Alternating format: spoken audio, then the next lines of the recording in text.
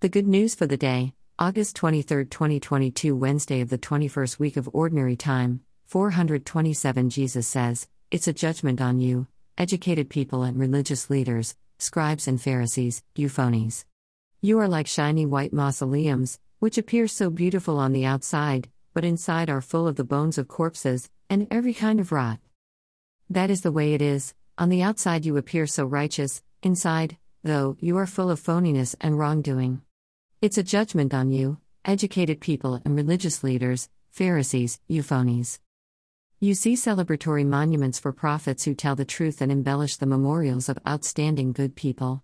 And you say, if only we had lived in the days of our ancestors, we would not have participated in shedding the blood of prophets. That's the way you tell the truth against yourselves, that you are following after those who murdered the prophets, and now you are finishing up what your ancestors did as standards." Matthew 23. These criticisms of religious leaders, confronting them with hypocrisy, offers us a guideline.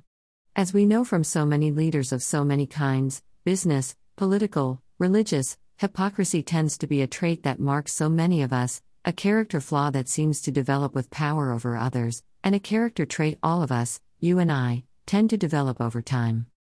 We might be tempted to judge and then criticize publicly the leadership we see around us in these fields. You and I can, nonetheless, never forget how we influence others.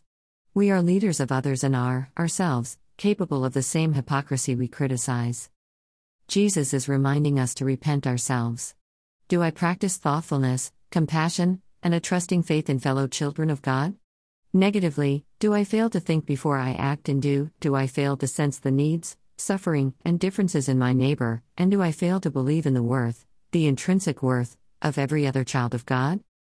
It is with such a sense of humble repentance that I might venture to lovingly criticize leadership, and suffer consequences. But such criticism will always arise only after I myself ensure that I am working on my own integrity, diminishing my own hypocrisy, and creating as best I can a loving community around me. Followers of Jesus spend much of our time wrestling, with difficulty, against our tendency to hypocrisy. And, if I do not challenge myself, I will continue to infect the world around me. So it is with prayer, reflection, and faith in God that I try not to foster hypocrisy in myself, but challenge it in others. Like Jesus, it is a human flaw, denying love and truth, which his followers imitate in challenging. In the end, there is this joy of achieving a completeness, a freedom from self-deceit.